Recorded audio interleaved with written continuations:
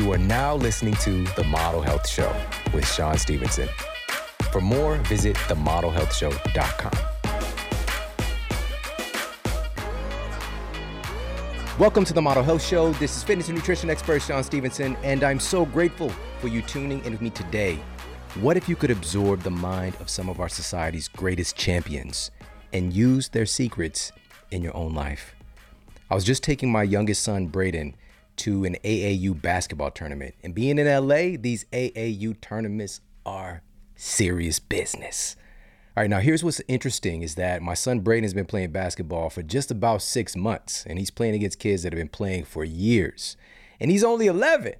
All right, so we've shifted into a culture that likes to specialize in sports for our kids, whereas a lot of the greatest athletes of all time that we admire were very diverse in what they were doing. When Kobe Bryant asked Michael Jordan what he was doing at the age of 12, when Kobe was working on his basketball skills and trying to offer some advice to a friend of his with a young kid, he asked Michael Jordan what he was training. Michael Jordan said, "I was playing baseball," right? His mind wasn't even there yet. And this speaks to, again, having those diverse inputs. And there's nothing wrong with specializing, of course, but regardless of what we're going to do, we want to be able to extract the mindset, the tactics, the tools from some of the best to do it. If we're going to do it, let's do it to the highest degree possible. And so on the drive down from Los Angeles to Anaheim, it's about an hour drive, depending on traffic. It's LA, so you never, like in the words of Forrest Gump, you never know what you're going to get. So on the drive down, I popped on an interview with Kobe Bryant. And what was so cool is that I could see my son was definitely riveted. And it's because he had a tie-in, not just because Kobe's one of the greatest to ever do it. It's because for years, my son Braden was listening to Kobe's podcast called The Punies. And essentially it was this fun story-based kids show that was put into this podcast format using voice actors. And we would listen to this on our drives to and from soccer practice and baseball practice, different things. Back when we lived in St. Louis, Missouri, we listened to it all the time. And since moving out to LA, he's done a lot more of the driving with his mother. And, he's grown, of course, and his palette of mental food has expanded. So we might pop on some Tony Robbins for him. We might pop on some Eric Thomas. Both have been on the Model Health Show, of course. And he really had a resonance in listening to the insights from Kobe Bryant, especially hearing the story when Kobe was just a kid somewhere in the ballpark of 12 to 13 years old and going to a specialized camp and not scoring a single point over the course of this camp / tournament when he was a kid. And what that did to him mentally. And also his anchor moment at that time was, yes, what can I do to get better?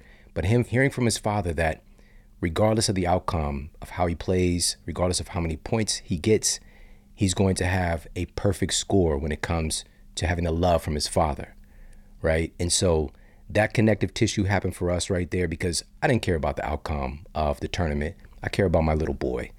And of course, I want him to have a good time, to be able to express himself and to compete and all the things, and also to overcome challenges. And I thought about what can I provide for everyone to get some more insight into the mind of Kobe Bryant. Now, obviously, we lost Kobe a couple of years ago, but one of the people that was a true linchpin in Kobe's life, somebody who helped to elevate him to higher and higher levels, was his trainer, his personal trainer for fitness, but also his mindset. And I'm talking about the one and only Tim Grover. Now, my son Braden has had the opportunity to meet Tim. Tim came over to our house and hung out for a bit. But at the time, Braden wasn't playing basketball yet. My son Braden wasn't playing yet. And so he knew that this was cool, Kobe, Michael Jordan, all this stuff, but he really didn't get it. Now that he's in the game and studying the game, he understands the value of being able to learn from somebody like Tim Grover. Now, Tim Grover was actually Michael Jordan's personal trainer as well. As a matter of fact, Tim's first professional client was Michael Jordan. What? Who? How is that even a thing? It's an incredible story. But what's so amazing about this is that When Tim came into Michael Jordan's life, you could see this nearly instant transformation from season to season as Michael Jordan became physically stronger to be able to endure the real physical game that was that of the late 80s, 90s, and that kind of transition. And so being able to learn from Tim is priceless because of, we've got the technical stuff when it comes to training, but it's really first and foremost the mindset, because the body follows the mind. And so what if you can extract the mind of champions? Learn what they have learned, know what they know. That's what this episode is all about. I'm going to share with you some of the juiciest insights from conversations that I've had with Tim Grover. And I'm telling you, these insights, once applied into our own lives, the success that comes from that, the results that come from that, the transformation that comes from that is priceless. So I'm really, really excited to share this. And again, this was inspired by a drive down with my kid. And if you've got kids, you know this experience. That car ride can be some of the best moments of our lives. And also, of course, it could be a time of some struggle points and some therapy sessions, or just times of celebration and joy. But either way, that priceless time was just me and my son. My wife was out of town. She was at the Mom Friends. All right. Shout out to her friend Jaleesa that she went with, but she was out of town. So it was just me and my little guy. So this inspired this moment today, and listening back into these conversations and being able to put them together for you inspired me all over again. So really, really excited to share that. Now, one of the things in my son's nutrition regimen, because right now, especially when he's playing these tournaments, sometimes they can have 4 games, oftentimes 4 games in a single weekend. We need to really focus on recovery throughout the week, but especially the day of. And one of the staples in his nutrition regimen, especially for recovery, is Organifi's red juice. And this is because one of the hallmark ingredients is beets. A study published in the Journal of Applied Physiology showed that drinking beet juice boosts stamina up to 16% during exercise and training. The participants even experienced less muscle damage and less fatigue after training. All right, how helpful can that be? Yes, for our kids. And also, by the way, the reason this is a staple is because kids like it. It's kid tested, parent approved. All right, kids like red juice. It's a dramatic upgrade from the red Kool-Aid that I drank coming up, because this is based on organic, earth-grown nutrients, red, predominantly red, and a couple of blue superfoods. And these are superfood concentrates. These are whole food concentrates with these really special ingredients. One of the other hallmark ingredients in the red juice formula is pomegranate. And a meta-analysis of 8 randomized controlled trials published in the journal Pharmacological Research detailed how pomegranates have antioxidant, anti-hypertensive, and anti-inflammatory effects. And being able to extract the nutrients from pomegranates help to stabilize and normalize blood pressure, so helping to regulate and support the cardiovascular system. And again, these are just a couple of the superfood ingredients in the red juice blend. Highly, highly encourage you to get this for yourself, for your family. And listen to this. Organifi is hooking you up with free shipping and 20% off their incredible daily energy stack right now. And this includes their red juice blend and their green juice blend as well. And green juice is the favorite of my older son, Jordan. That's what he has daily. So this special will be gone within the week. So take action now, because you get 20% off the daily energizing stack plus free shipping. All right. They're going to cover the shipping for you. Head over to Organifi.com/model. That's Organifi.com/model for 20% off plus free shipping on their daily energizing stack. Plus you get 20% off store-wide either way. But if you're trying to get free shipping on the low, as a matter of fact, for free, get yourself that daily energizing stack. All right, Organifi.com/model. Now let's get to the Apple Podcast review of the week. Another 5-star review titled, "If Sean Says Do It, I Do It" by Stoney. I tell everyone about this show and about Sean. I love the products that he supports and have incorporated several into my daily routine as well as sold them in my studio. Literally, if Sean says you should buy this, listen to that. Or read this. I do it. Such a wealth of information, described in an easy to understand way. Awesome. That's what the mission is, and I appreciate that so much. Thank you so much for that acknowledgement. And if you yet to do so, please pop over to Apple Podcasts and leave a review for the Model Health Show. And on that note, let's get to this special compilation of conversations with the one and only Tim Grover. Tim Grover has been the high performance trainer of Michael Jordan, Kobe Bryant, Dwayne Wade, and many, many other sports superstars. But he's also been a high performance coach and trainer to some of the greatest thinkers and high performing CEOs and people in a wide variety of industries. If somebody's looking to optimize their mind and their performance and their business, they turn to Tim Grover. Now, Tim is also a multi-time best-selling author and just a huge wealth of knowledge and such a gift to be able to learn from him directly. So in this first segment, you're going to be hearing from Tim, and he's going to be talking about living the life we're meant to live versus living a life that's dictated by others. He's also going to share the truth about our instincts and a lot more. Check out this incredible segment from the one and only Tim Grover. What does that mean for you? Like, what does it mean to be relentless? Sean, how many people you know out there are living somebody else's life? A lot. All right. So at some point, I always say this, things happen, we all have struggles. You never know what the next individual is going through. Everybody in life is going through something that you know nothing about. You know nothing about. So usually when that happens is somebody else comes in and they snatch your identity. Either you gave it to that person or somebody took it. So now you start to live their life. They set up real estate in your head. They got you thinking the way you want, the way they want you thinking. You need to go back and take your identity back from that. You take that back from that individual, or the individual either took it or you gave it to. Once you realize who you really are, and that's the whole premise is about relentless. And we talked about this. Relentless doesn't tell you what to do. It gives you permission to be who you really are. We're all born to be competitive. None of us are born here just to be average. All right. We all have the ability to do more. We have the ability to get to the level that we want. Physically, we all have limitations, but the mind it's limitless.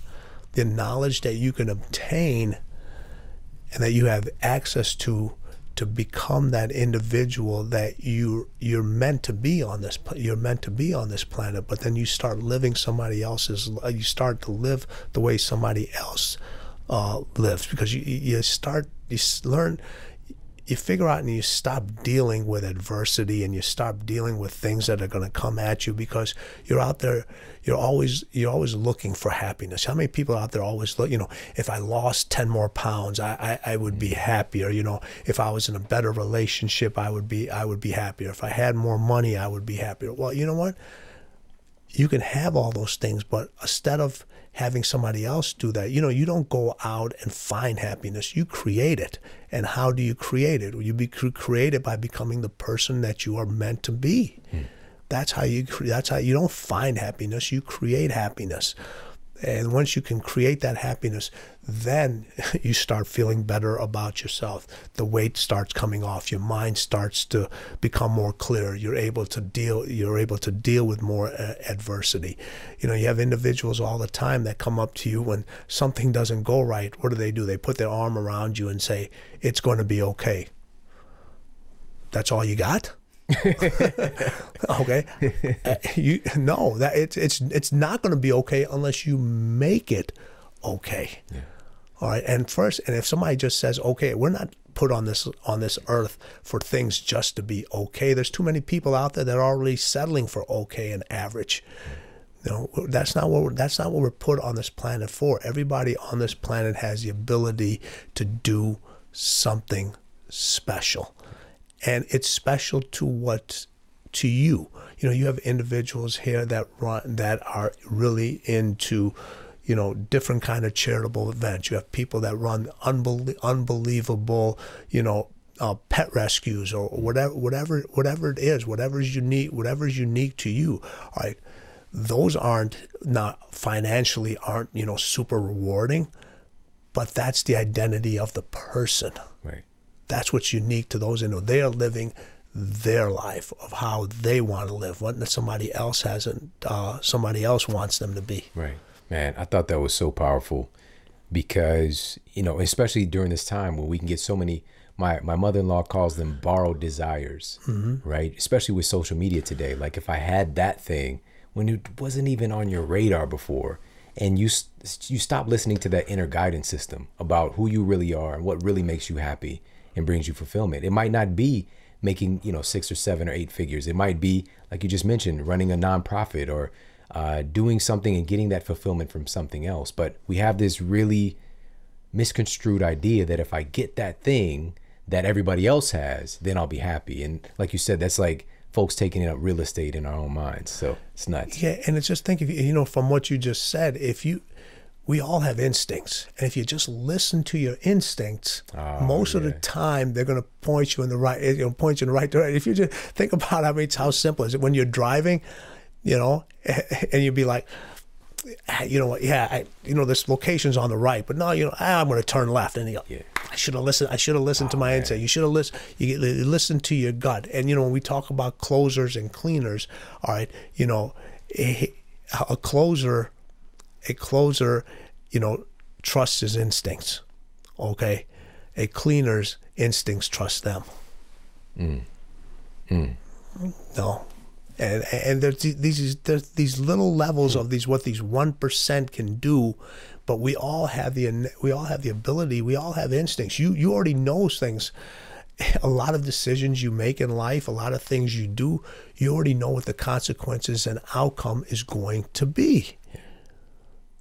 But you still do it anyway. Right. Okay. You still do it anyway. Man, this is so powerful because I'm a very analytical person. And, you know, I'm a scientist, so I'm always looking for the data, the proof. How can we replicate something? Right. And some things, and this is also what I really wanted to meld into my show and why I do what I do, is there's some things that we can't explain, and it's beautiful. It is. Part of that is our instincts. Like we don't have tangible proof of that knowing, but we all experience it. And so when you wrote in the book about trusting animal instincts, I'm like, but what do you say when people say, well, we're not animals? Like, because a bird, just within a matter of a certain amount of time, is going to be able to fly. That baby deer, when it comes out, it better get up and walk. Yes. Or that's, you know, the instincts are there. We're part of that kingdom. Yes, we are. We have some phenomenal instincts, but we allow, again, folks taking up real estate in our minds, also faulty beliefs about reality taking up real estate, and we stop listening to our instincts. Yeah. I get on myself about it now because every time I listen, without fail, something good happens. You know, it might be let me not say every time, it might be those little random whatever, but if I look sometimes, you know, it might be something that I do in business, or it might be something in working with somebody. When I listen to my instincts, it might not seem like it turned out the way that I expected, but there's always a gift in it. Yes. And I've written programs. Just like you, I've sat down for weeks or months putting this elaborate training program for an individual, analyzing all the movement patterns, seeing what's going on, got all the health reports, and I get 5 minutes into a training program and I was like, this ain't gonna work. Yeah. Just like, it ain't gonna work. It looks great on paper.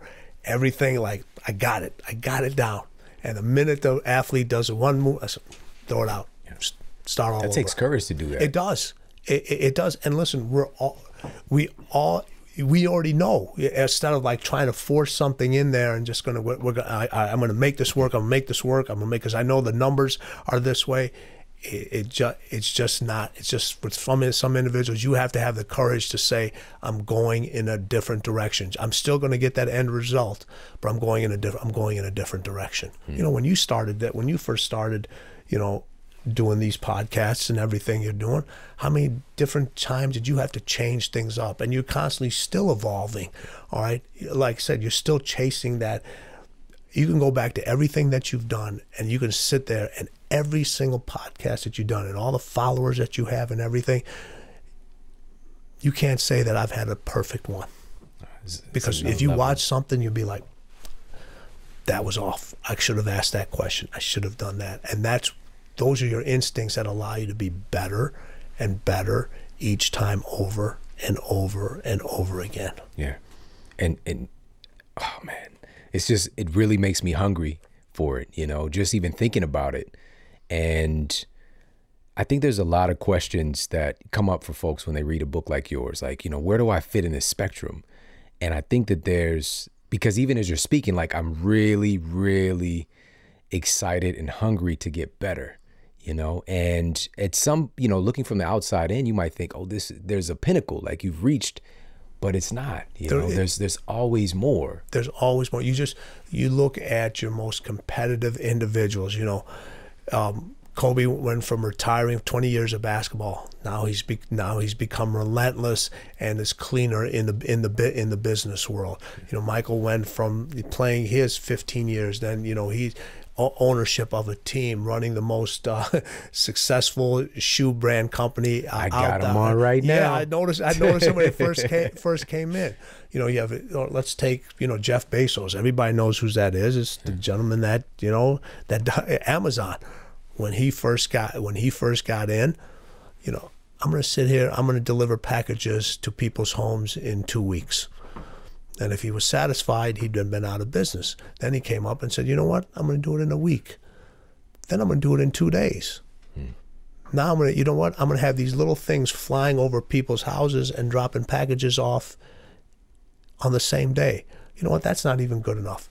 I'm going to have it so you can have it in an hour. It's always trying to figure out how to, knowing there's going to be bumps in the road, and once there are bumps in the road, you're on the right road, and constantly figure out a way to do things a little bit better, a little bit more efficiently. Not afraid to try through new things. Not afraid to be embarrassed if things don't work out.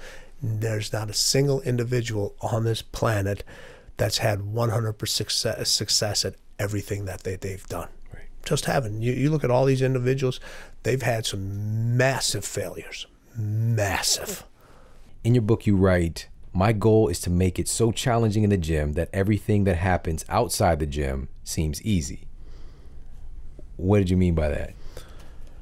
It was something I actually learned from Michael. Michael practiced so hard that the games were easy. He practiced so hard. And it was funny, there wasn't very few practices did Michael and Scotty ever play on the same team, because Michael knew Scotty was the one guy, because top defensive player along, that he would challenge him every single day.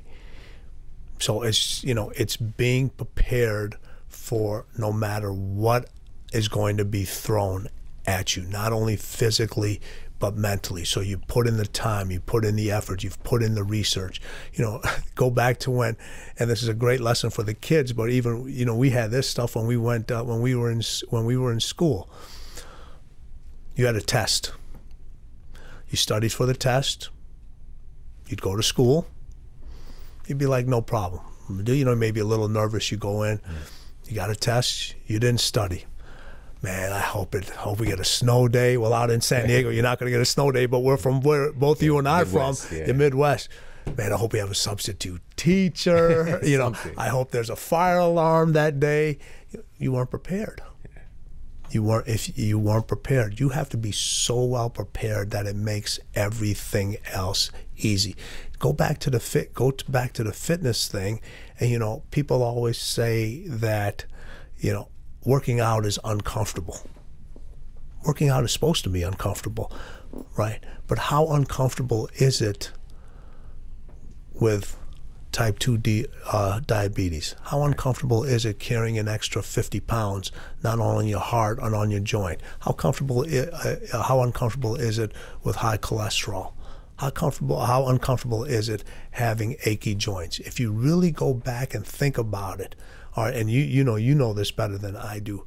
How many things, both physically and mentally, could you just alleviate by exercising, by eating better, and getting the proper amount of sleep?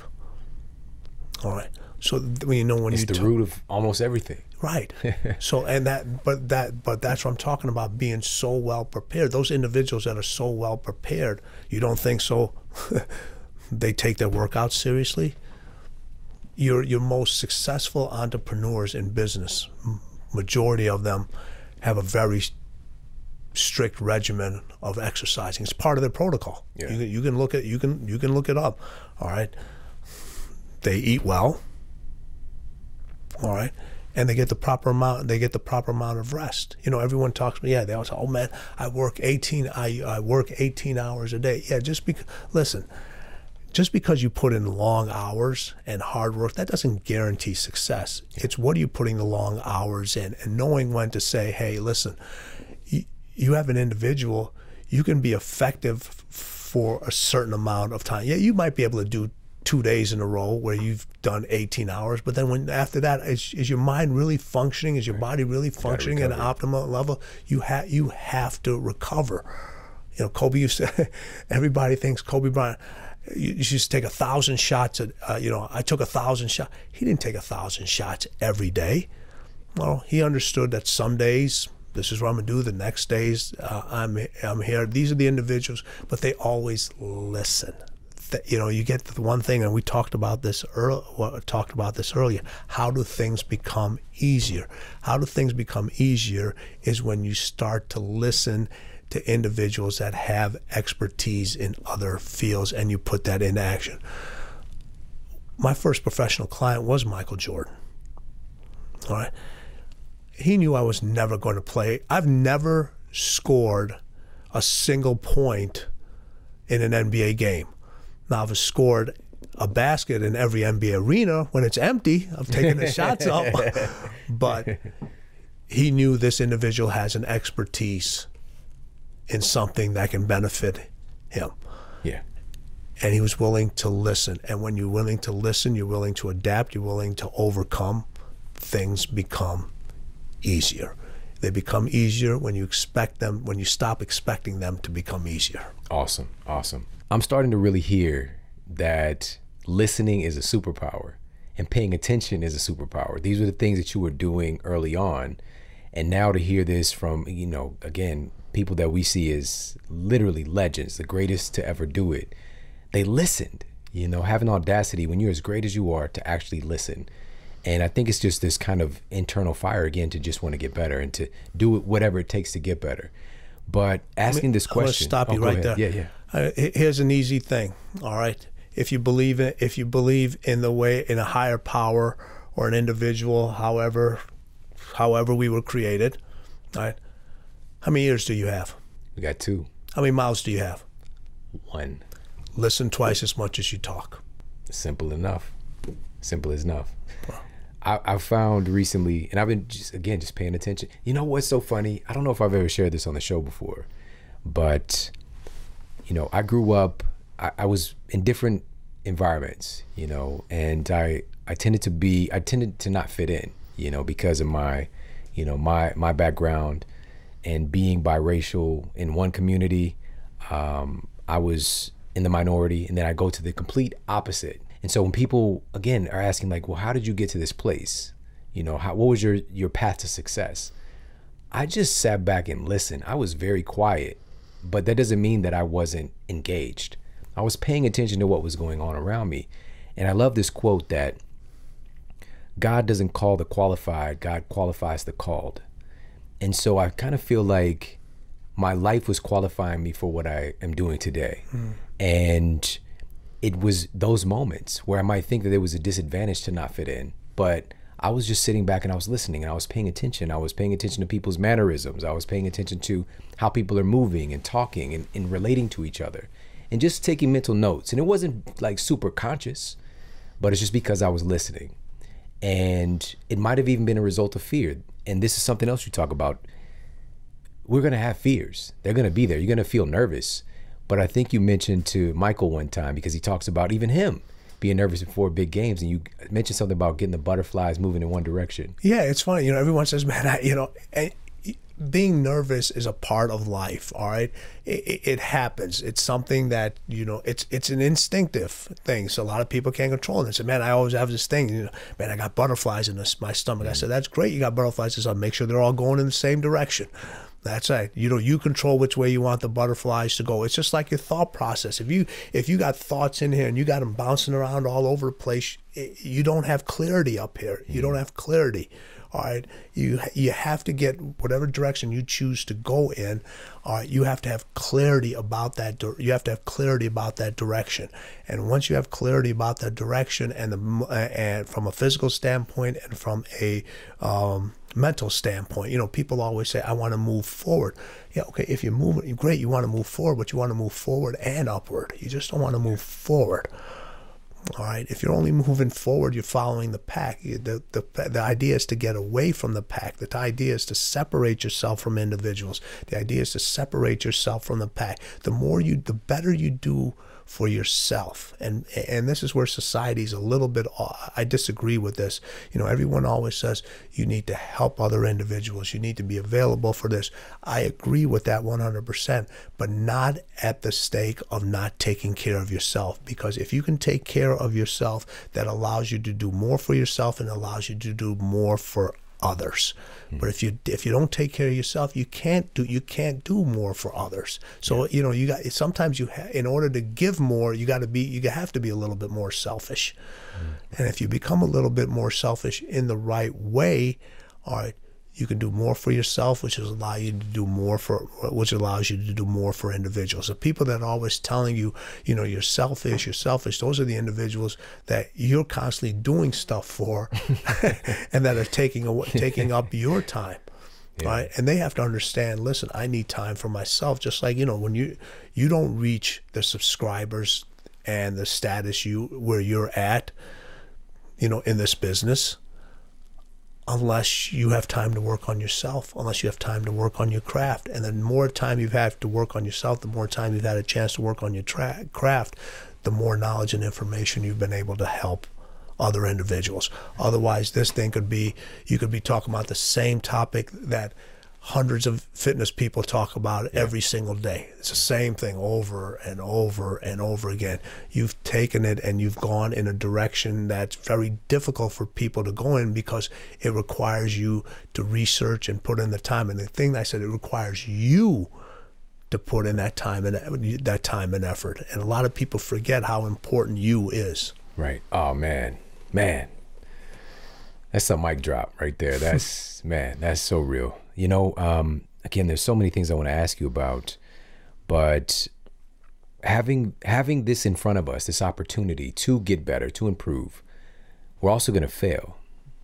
And all of these incredible athletes that you've worked with over the years, they failed numerous times, but they don't see failure in the same way that the average person does. So can you talk a little bit about that, what you've seen consistently with them? Failure is a learning process. All right. It's never failure. It's only failure if you don't learn from it. If you learn from it, it's not, you can never consider it failure. All right. So that's how you got to kind of look at it. These individuals that everybody's going to fail it. So you're not going to hit every game winning. You're not going to hit every game winning shot. You're not going to throw the perfect. You're not going to throw the perfect pass for the touchdown every single time.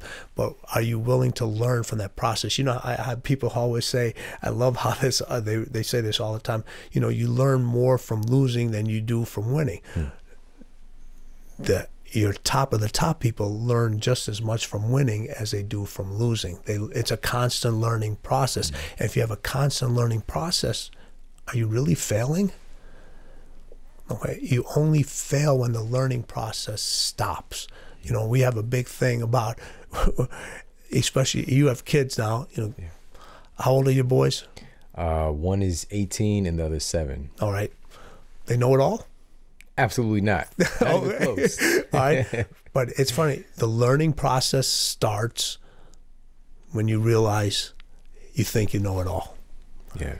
All right, and Dangerous. that's a dangerous part. So failure is you decide if you failed at something. All right, that's your decision. That's your decision. And if you decide you failed at something, you figure out a different way to get that end result. But as long as you continue to constantly learn and don't let that failure beat you up. There's people that are constantly something that they failed at many years ago, and they just it's kind of just continues to eat at them over and over and over again. Well, you're never going to forget about it, but you can't constantly think about it. The greats, they remember their failures. They could tell you to the detail. You talk to your greatest entrepreneurs, tell them, they'll tell you every business idea that didn't work well, every stock that they bought that didn't go. And what do? They use it as a learning thing, and they laugh at it.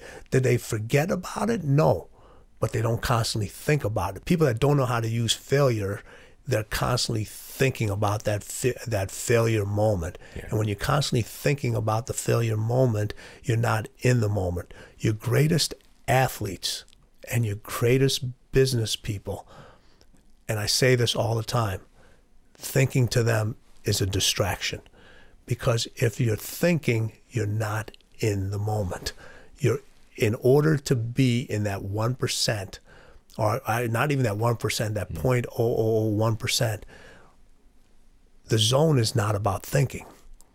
The zone is about clarity. It's about being able to let your instincts do everything that they're meant to do. It's not thinking about the failures. You're in the moment. How many times can you talk to an individual that they can tell you, I'm in the moment? Not many. Yeah. Not today. Yeah, not today. Not with all the distractions. This all ties back to what we talked about earlier. It's with the distractions. You get distracted so easily, you're never in the moment. And I'm not talking about not talking about, work. I'm talking about when you're with your family, when you're with your kids, when whatever you're doing, be in that moment. Because if you're not in that moment, you're going to miss that moment. Yeah. And sometimes you don't get that missed opportunity, that missed moment back. That's a failure. All right, I hope that you're enjoying this incredible compilation of conversations with the one and only Tim Grover. That first segment was from our first time connecting, and was this really cool experience at a studio in San Diego, and our schedules lined up, and so we were able to sit down and have a conversation. The next segment is from a conversation that we had at my home, and it was just one of the coolest experiences ever. And by the way, keep in mind, when we're talking about sports performance, which is what Tim's really known for, again, it really boils down to what's happening internally, because the body follows the mind. It's great to have huge insights about nutrition and pre-workouts and all this stuff, but it doesn't matter if our mindset isn't attuned to doing the thing. Now, one of the staples in our culture, when we're talking about sports performance today, because of marketing, has to do with the replenishment of electrolytes. And we've seen the rise and somewhat fall. It's still doing its thing, but now this industry is starting to get a lot of holes poked into it, because people are realizing that all the abnormal amounts of sugar, artificial colors, and all that stuff coming along with these so-called sports drinks, right? The likes of Gatorades and Powerades and things like that, those days are numbered, because right now we're looking at getting our electrolytes optimized from sources, number one, clean sources that are actually based from salts. And keep in mind, it's not just sodium salt. There's also potassium salts, there's calcium salts, there's magnesium salts. Our bodies need all of these things in abundance, because when we're talking about energy, when we're talking about sports performance, we really need to understand that this has a lot to do with efficiently utilizing energy. And that is going to be determined by our mitochondria. It's within our mitochondria that fat actually gets, quote, burned for energy. And one of these key electrolytes, so these are minerals that carry an electric charge, magnesium is literally required to make new mitochondria. And when it comes to sodium, this is about hydrating our cells, also keeping our brain hydrated. And scientists at McGill University found that sodium functions as a, quote, on-off switch in the brain for specific neurotransmitters that support optimal function and protect the brain against numerous diseases. So that's 2 key electrolytes for sports performance. The other one would be, if we're talking about the top tier, potassium, because it has a lot to do with muscle function. Now, utilizing hundreds of thousands of data points on the ideal ratios of these key electrolytes was the foundation for the creation of the electrolyte supplement that I use every day from Element. That's LMNT. Go to drinklmnt.com/model. And not only are you going to get access to the premier, the very best electrolytes in the world, you're also going to get a free gift with every purchase. They're going to send you a free bonus pack, a sample pack as a gift every time you get any of the electrolytes from Element. Again, go to drinklmnt.com/model. Get your free gift and get hooked up with the best electrolytes in the world. Now, in this next segment with, again, we're talking about multi-time best-selling author, the trainer to Michael Jordan, Kobe Bryant, Dwayne Wade, the list goes on and on. In this next segment, you're going to hear why winning and being successful make you a little, or maybe even a lot, weird. You're also going to hear the surprising truth about fear, the story behind Michael Jordan's infamous flu game, and a powerful insight about self-belief. Check out this segment from the amazing Tim Grover. When I trained all my athletes, the first thing we always concentrated on, let's build the strongest foundation. You can have the most beautiful house there is. All right. You can have all the nice stuff. You can have all this stuff. You can have all these things going on in here, the best looking furniture, all the crystal, the diamonds and all that other stuff. If that foundation isn't built, and what are your principles built on? Your foundations are built on your principles. That's it. Those things have to be rock solid. That's why in both of my books, when I listed my 13 traits, I always list them as number 1. I list all 13 as number 1. You have to decide how you want to put them. Right. Now, they're as equally as important.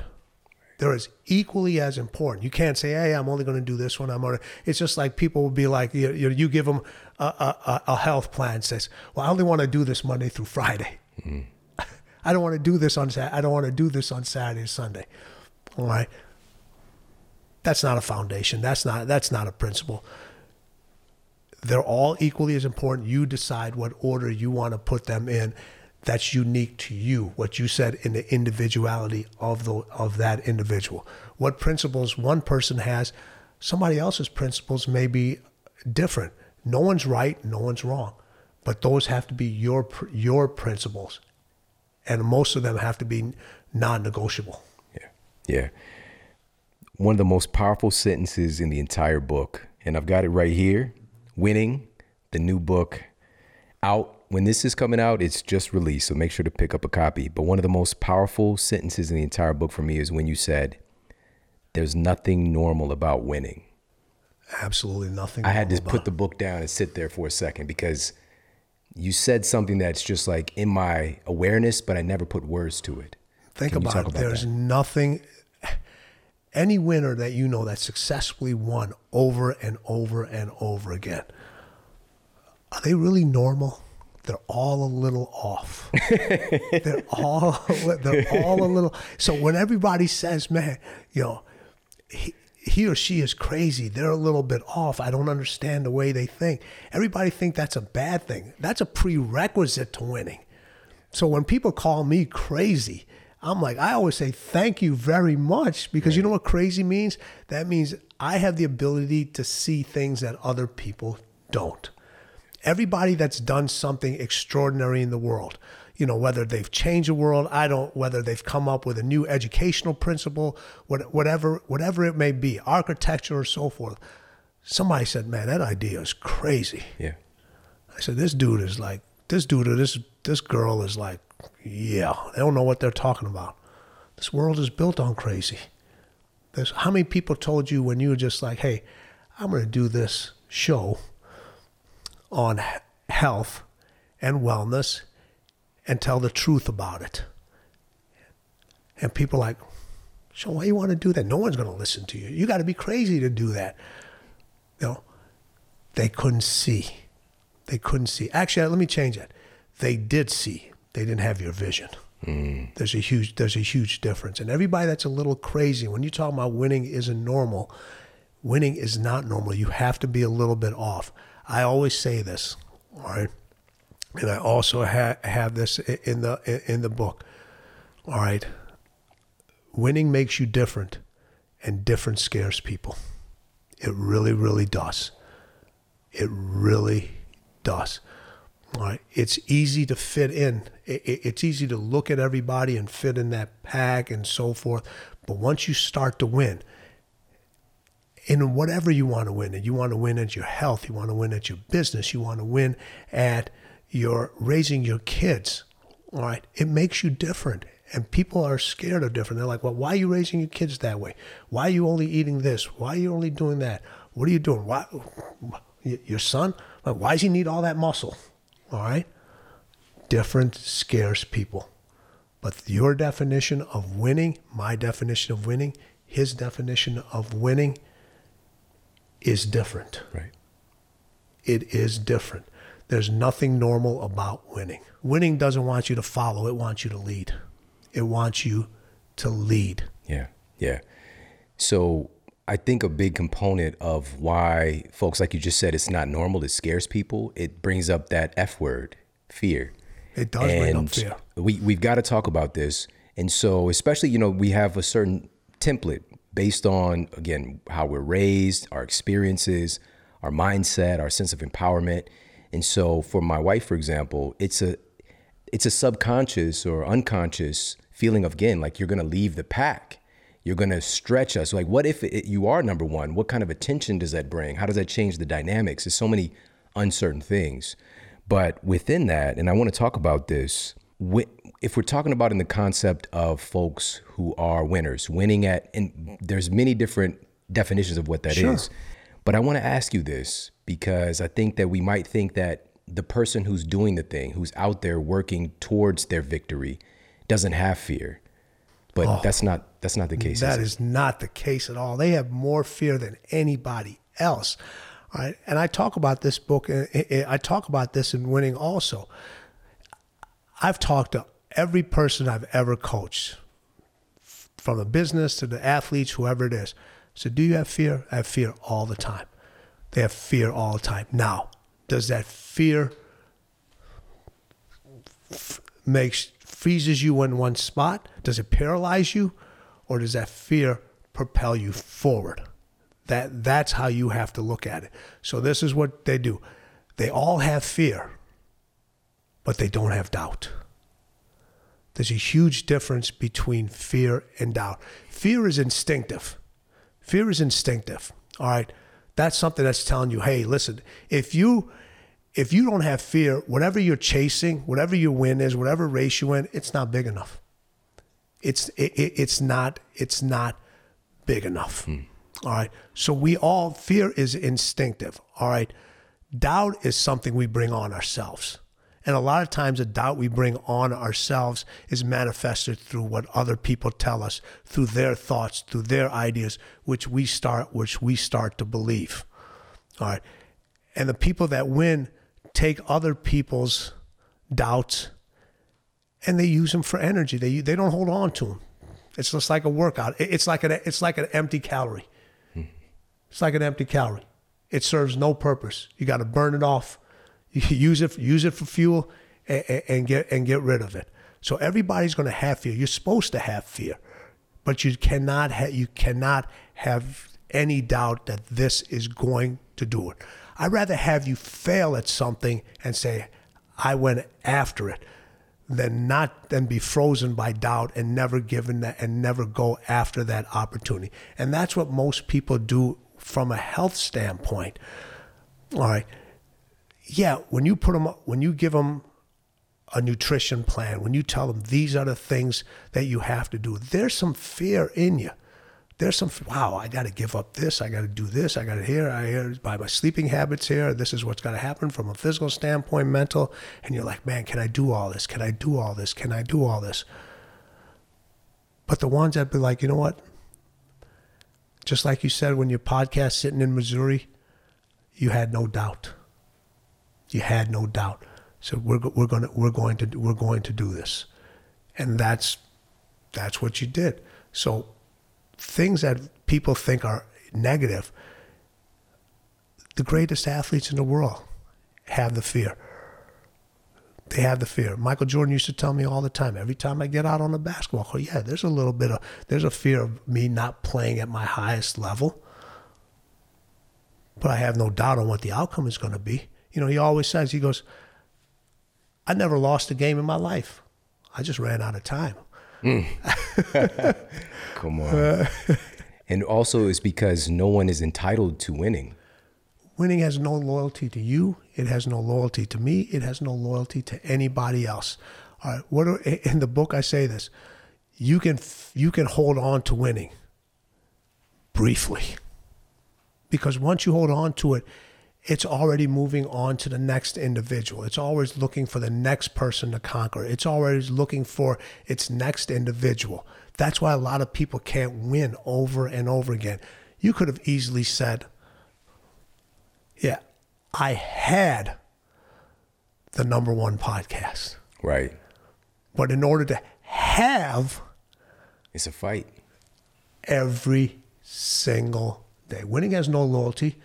You can see, listen, we can launch this thing and you look at your rankings, now you're at number 3. It has no loyalty to any of us. And it's not supposed to. It's not supposed to, because it wants you to fight. It wants you to fight for it. It wants you to acknowledge it. It wants to acknowledge you. It wants to invite you to the celebration. But you got to earn the right to get to that celebration. Yeah. When you asked the question in the book, you said that you asked this to your top athletes, you asked this to lots of folks to define winning in one word. And when you asked that question, I put the book down and I thought about it. And the first thing that popped up for me is fight. And then I was like, why that word, Sean? Because for me, I'm real talk, I'm more gentle than you. Yes, no, right. You know, you grab people by the jugular. So I was just like, fight. But that's what I felt. That's the thread that I exist by with the movement, with my mission. Yes, it's a fight. It's a fight to change lives.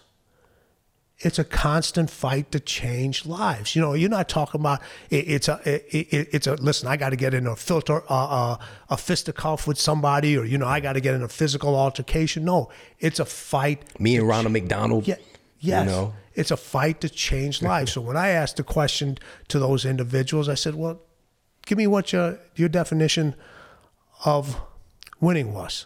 You know, everybody was, you know, think was going to be, it's going to be glorious and it's happiness and all this other stuff. These were the answers that came up most. It's nasty. It's hard. It's unpolished. It's unapologetic. And then Kobe came up and said, it's everything. It's everything. Everything. That's big. All right? That's big. Now think about that. How do you feel when you win? It's a feeling you can't describe. All right? How do you feel when Jordan wins? It's everything. It's everything. How do you feel when your wife wins? It's everything. All right? When your closest family members win? It's everything. When all the individuals that you help out? It's everything. Yeah. It's a feeling only winning can give you. It's a feeling only winning can give you. And once you feel that feeling, you need to feel it again, right, and again and again. Because it's not permanent. It is. And you really brought that right front and center in this book. It is. There's nothing. And that's one of the things people think once they get to winning, or once they won once, that they're a winner. You know, just in my previous book, Relentless, I broke people down into 3 categories: coolers, closers, and cleaners. All right. I'm not going to discuss that. You guys can read the book on that one. But on this one, I had a different, and this wasn't in the book, but I came up with it afterwards. And I said, well, let's look at people. I look at people 3 ways from a winning aspect. There's people that compete. Everybody knows how to compete. We all know how to compete. All right. And those individuals, they just want to finish something. They want to compete just to finish. You'd be like, hey, okay, this program, I'm going to put you on a nutrition program. It's supposed to be a lifestyle program. But just said, you know what, give me 12 weeks. So they put you on a 12-week you put them on track, they get unbelievable results. They're like, I finished this. And they go back to whatever they're doing. Then you have the individuals that win, but only one time. They only win once because that unforgiving race that it took to get that win, they're like, I can't do this again. I can't do this. I have that one win. And those individuals. How old are you, Sean? 41. 41. You ever talk to anybody from high school still? 0 times. Neither do I. They don't even invite me. I'm like banned from the reunion list. Like, I'm the person that doesn't get the invite, doesn't get the calls, any of that stuff. But we all know those individuals that tell you about their wins back in high school because they won that one time. And then you have individuals that win at winning. They win at winning. They're the ones that win over and over. And it doesn't always have to be in a sport. It's in raising the kids. It's in their charity work. It could be in whatever be. It could be that school teacher that every single year no student is left behind. Every single year. No, it's those people that know how to win over and over and over again. Because if you constantly win over and over again, think about all the different lives you can impact, all the people that you set examples for. Not just in your athletic endeavor, but in life in general. Winning at winning. Win at winning. Man, that blew my mind. That's powerful. This experience over the last year plus now, a lot of folks were looking for an outlet. They were looking for something to remind them of what's possible. But folks that win, it's just it's there already. It's already there.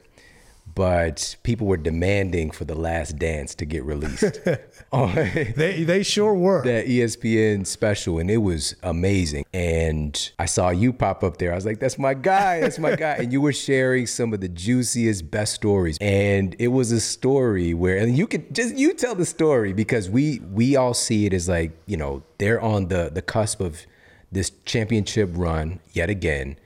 And Jordan runs into this flu. He just caught something. Yeah. But the story's a little bit different. Yeah. So I'll be the first one. Just to get it out there, I ordered the pizza. I did order the pizza. That was me. I made the phone call. Yeah. It was the only pizza place that was open. I didn't have any other options. There was literally no other. But Jordan requested something to eat. Yes. There was no other restaurant open. Remember, this was in Park City before it was Park City. Mm-hmm. All right. Before it became really Park City. So he goes, man, I'm hungry. Room service was closed. Everything was closed. We're like, okay, he's literally got to play tomorrow. And I'm like, I got to fuel this guy. For people that don't know, his metabolic rate was extremely fast. So being from the nutrition side, I don't even have to explain that to you, how detrimental that could be to an athlete that's got to perform at the highest level the next day. So we're scrambling. We're like, all right, listen, I said, I used to call, he's the one person I call boss. I was like, boss, this is all I can find. He goes, man, order the effing pizza. All right, I got it. So I order the pizza, and people are like, well, why'd you put his name on it? Listen, I know I'm not the brightest individual in the world, but I know better than to say, oh, the pizza, who's the order for? Yeah, Michael Jordan. Okay. No, the pizza was under my name. All right. So they come into the desk. And they say, listen, we have a delivery. Everybody knew where the Bulls were staying during that time. So they come upstairs, And why the person at the desk let him upstairs, I don't know. Maybe because that's suspicious already. Yeah. Well, then maybe the room number was on there. They ring the doorbell. I open the door and there's 5 guys delivering 1 pizza. I'm like, man. I'm like, and you see them peeking around the corner trying to see who's in there. We got the door just open just enough. I grab the pizza, tip them. And you know how your instincts just tell you, man, something isn't right here. Yeah. Something just isn't right. And there was myself was in the room, a gentleman by the name of George, MJ, and a few of his friends. They were just relaxing, and he was the only one that ate. Nobody else touched the pizza. And he had already told us. He goes, "Hey, the rest of you guys ate. This is all for me." So he eats a pizza, and then about 3:00 in the morning, I get a call in the room. And I said, "Hey, man, I need you in MJ's room." So I go to MJ, and he's literally curled up in a ball. I'm like, "Oh, man, what the hell happened here?" And there was no way it was the flu because he was perfectly fine when I left him like 3 hours ago. I was like, "Listen, we've all been hit by the flu, but it didn't hit him that. It didn't hit him that." Immediately, I thought about it. I was like, "Checked anybody else? Is anybody else sick? Did anybody else eat the pizza?" No. And then it just became known as the flu game. But MJ, we got him up enough. Called the team physician, called the athletic trainers, did everything that we can. Got him to throw up whatever was in there, and he just said, "Listen, this win is extremely important to us." He goes, just get me on my feet. He goes, "If you get me on my feet, I'll do the rest. I'll do the rest." And that's one of the most iconic games in history that's ever happened. And, people do, like you said, Tom says, it calls it the flu game, but it was the first time in The Last Dance that he finally admitted it was a pizza. When MJ finally came out and said, "Yeah, it was a pizza," I literally jumped out of my chair. I was like, yes, finally, finally, he admitted it. He admitted it. But the thing that I thought was so amazing about that is the one game no one talks about in Utah that describes winning and pressure to a T is game number 6 in his last championship run. For the last 42 seconds of the game, they're down 3 points, 42 seconds left. Not a single other Bulls player touched the ball. Not one. Not one. He came down, he scored, went back on defense, stole the ball, came down again, scored again. Not one other Bulls player touched the ball. Pressure is a privilege. All right. That means you believe in yourself and somebody else believes in you. And you can't win unless you believe in yourself. You cannot win at your health. You cannot win at business. You cannot win as a father, as a mother, as a son, as a daughter, if you expect somebody else to believe in you more than you believe in yourself. I always like to use the guests as an example. All right. When you decided to make this jump, way back when, all those people around you did not believe in you. If you didn't believe in yourself, you'd still be sitting in Missouri. That's a fact. That's a fact. That's a fact. And even your wife had the courage enough to say, "Hey, listen, I didn't believe in you either. I didn't believe in you either." And everybody else is looking for everybody else to believe in them. They want to believe in their dreams. They want them to believe in their wins. They got their own dreams. They got their own wins. It's your job to bring those things to life. It's your work. It's your dedication. It's your sacrifice. It's your language of winning means to you to get those wins over and over and over again. We tell our children, for example, that they have so much potential, right? We use this term with so many people. You got potential, but then we tend to we tend to diminish it because of the lack of belief. And part of it can be, of course, like people don't want you to fall. They don't want you to suffer. They don't want you to have to go through what it takes to win. And it's kind of that protective mechanism. But you have to rise above all those things. And what the tool is, and this word is another dirty word, could be, but is a healthy sense of self-confidence, or it can be termed as an ego. And there's like a battle against the ego, but I don't think people really understand the dimension of that. Your ego can be a tool that you utilize to drive you to where you want to be. Yes. So can you talk about the difference with confidence, healthy self-confidence, a healthy self-perception, ego, versus being conceited and arrogant and all these other terms that Listen, we have. If you produce results over and over again, you have a higher level of confidence. And if you have a higher level of confidence and your results are measurable, every individual I know that's produced measurable results has an ego. It's necessary. It's not a bad thing. Now, you have those other individuals, that's a healthy ego. You have those other individuals that have never accomplished anything, that love to talk. They love to diminish everybody else's success because of their lack of success, or they're faking success. They're faking winning. All right. That's where it's a bad ego. That's where, if your results produce, you can define it as confidence, you can define it as ego, but those are the individuals that do this over and over again. It's healthy to have that. It's just like when you talk about egos, I like to also talk about being selfish. Selfish gets a bad rap also. It's not selfish, it's the word itself that gets a bad rap.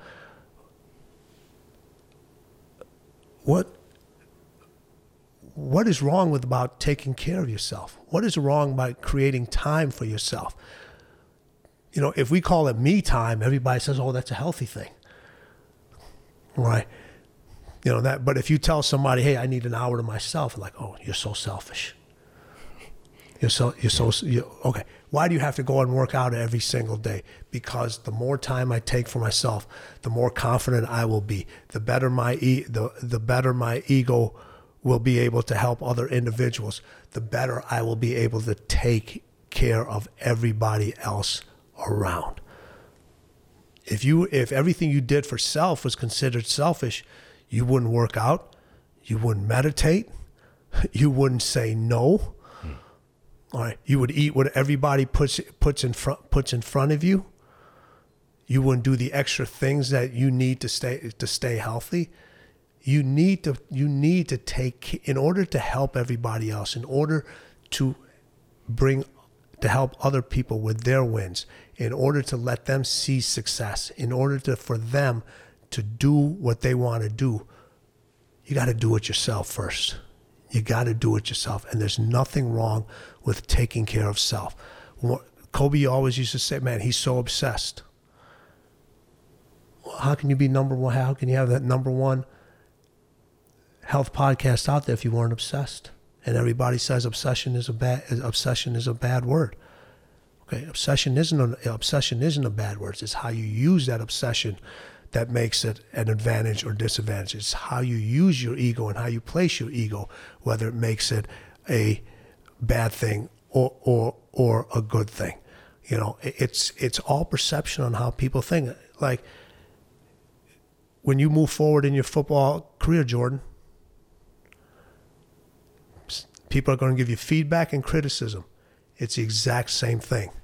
It's how you hear it. Yeah. It's the exact same thing. With this and that self-confidence versus being arrogant, I think, especially if we're just looking at it in context of team sports, for example, it's also about the team. It's always about the team. With this podcast, it's about the team. It's about the community, the family. It's always about the team. Listen, you can go out and score 60 points and lose every single game. All right? Yeah. You can do that. All right. That's a bad ego. That's being selfish. We all have the ability to elevate ourselves. The challenge is, can you elevate the people around you? Can you elevate the team around you? Can you elevate all the individuals that are listening to your podcast on a regular? That's the challenge. That's where the wins really, really come in. And that's the difference. There it is. You can motivate a lot of people. You can motivate a lot of people. But after motivation is entry level. It really is. It's like that sugar high you get from eating a sweet. You know, you get this real high and you get this spike. Well, what happens once you hit that down thing? All right. You have to have the ability to elevate. You have to have the ability, because once that motivation wears off, do you still have the ability to elevate? And then what you're doing with all the information that you're putting out, you're elevating the mindset of the individuals. That's what you're doing. You're not only motivating them, you're elevating, because that's what winning requires you to do. It requires you to elevate your mindset, because there's a lot of individuals that are out there that are motivated. But that's as far as it goes. That's as far as it goes. You know, people read a new book, they get motivated. New Year's comes around, they get motivated. Well, what happens? If that motivation doesn't turn into elevation, where you can light your own internal fire, because winning's going to do everything it can possible to diminish your fire. That's what its job is. It's to make you, winning's job is not to see you finish, it's to make you stop. That's winning's job. Winning's job is for you not to win. Let me say that again. Winning's job is not for you to win. That's why it's an unforgiving race. It's going to do everything possible for you not to get there. Not only externally, but also internally. It's going to create doubt in your mind. It's going to make you second guess. It's going to turn your closest friends against you. It's going to turn your family members against you. It's going to turn you against you. Tim, why you got to tell the truth? So it's the only way I know how. You know, how do you get the biggest breakthroughs with your clients? When they're honest with themselves. Yeah. You know, you told a story earlier about the individuals. You said, I've done everything. They list 3 things. They're not being honest with yourself. The reason people don't want honesty is because honesty should lead to more action. But what honesty does, it leads to more emotions, which leads to less actions and less results. What's the first thing a person asks you in a relationship? Honesty. Until you're honest with them. I'm that type of individual that don't ask me, do I look good in this? If you already know the answer. If you're asking me, you want me to validate something that you already know? No, you don't look good in this. Mm-hmm. You don't. All right? Because if you did and you had the you wouldn't have to ask me. And it's funny, people will ask questions they already know the answer for because they don't want you to tell them the truth. When you put a program together for an individual and you know that how many pages in that book? It's about 400. 400 pages. 400 pages of literature. You put it, people be look at it and be like, yeah, I don't want to do this. I don't want to do this. Okay, I'll do this part here. I'll do this. And then you finally tell them the truth. No, you need to do from cover to cover, everything in between. And you tell them the truth and they'll be like, nah, you don't know what you're talking about. Yeah. I'm not going to do that. And that makes a person more emotional. And that's what winning wants you to do. It wants to make you more emotional, because the more emotional you get, the more likely you're to quit. Yeah, that's powerful. It's why we're lacking that, like you just said, going from cover to cover is going to be able to elevate your mindset so that you don't become dependent upon that motivation, which motivation is a lot like a nice warm bath. And then over time, it gets colder and colder and colder. That's a great way of putting it. The motivation is to go out and get the book. That's the motivation.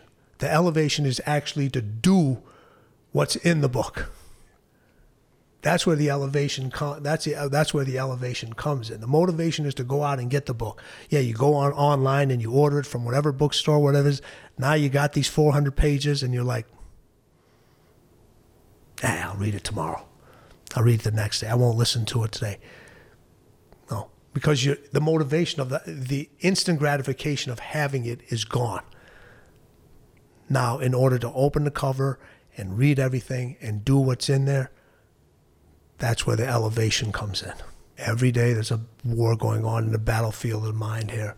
Who's taking control of that battlefield? Are you taking control of that battlefield, or is somebody else taking control of that battlefield?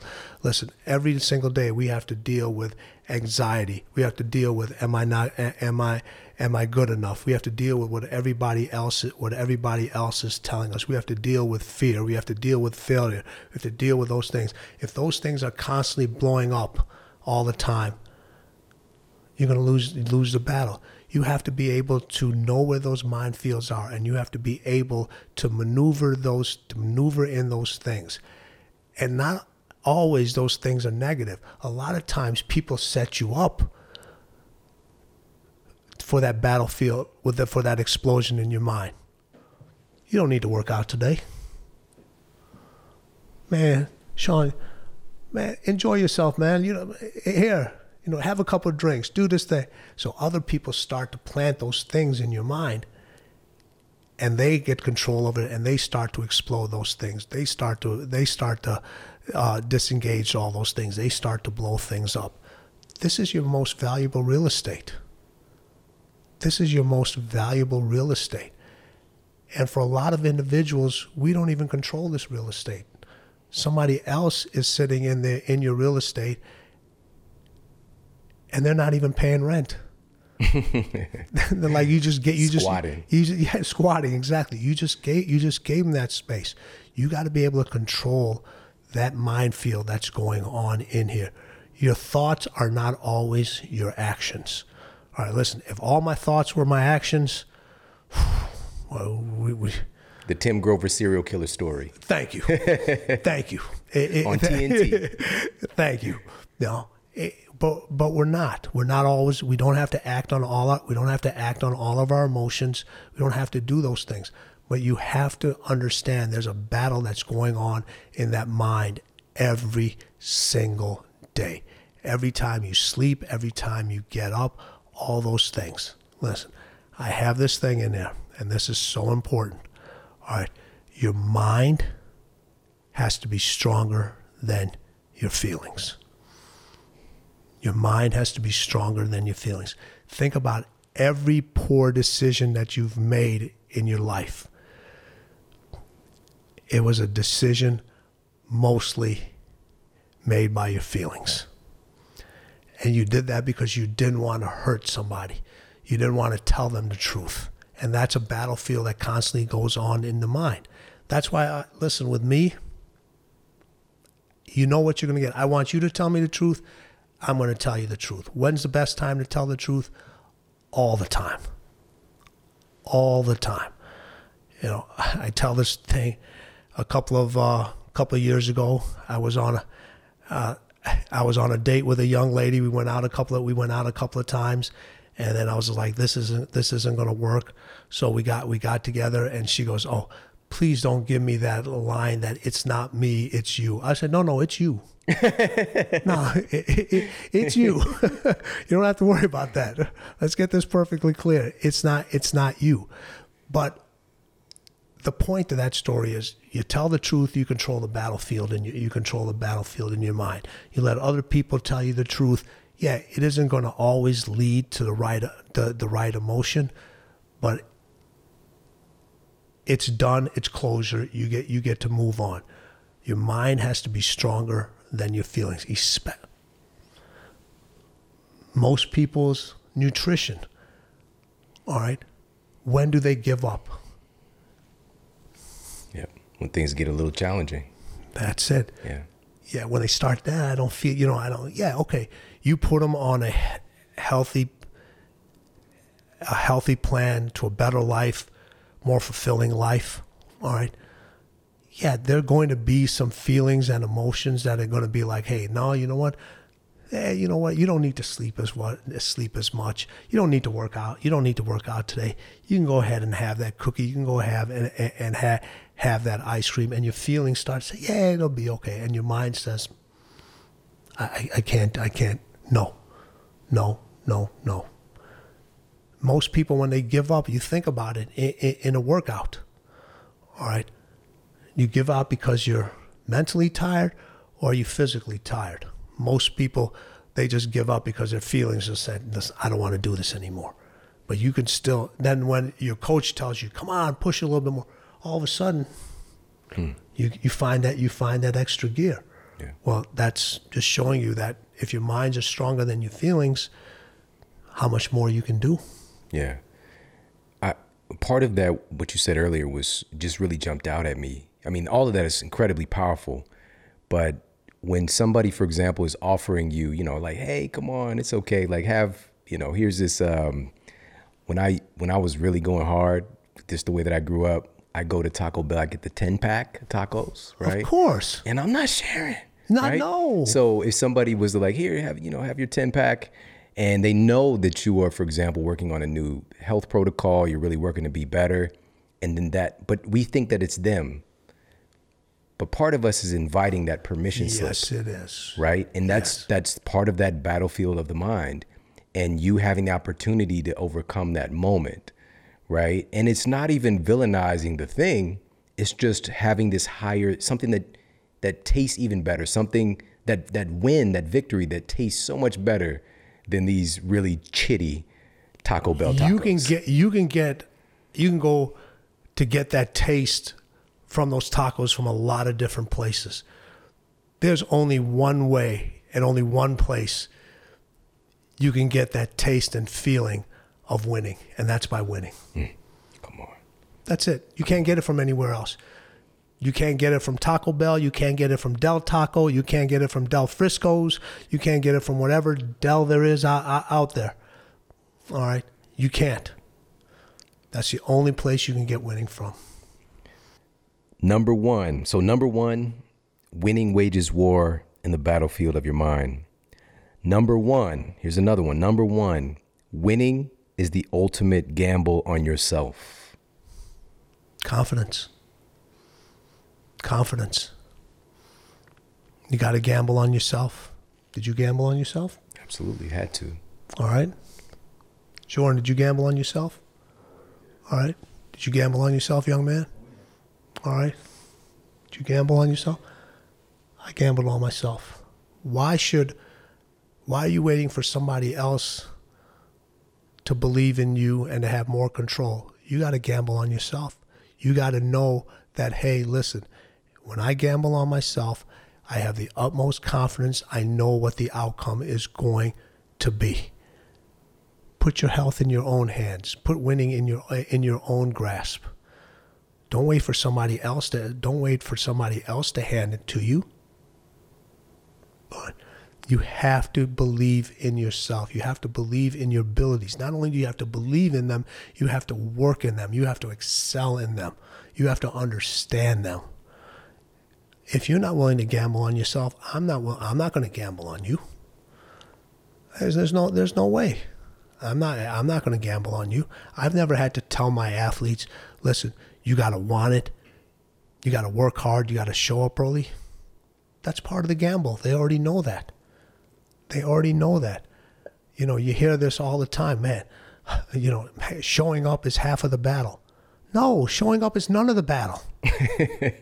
Showing up is none of the battle. All right? How do you expect to win the battle if you don't show up? It's like it's just, but people that say that aren't willing to gamble on themselves. They're just not. Mm-hmm.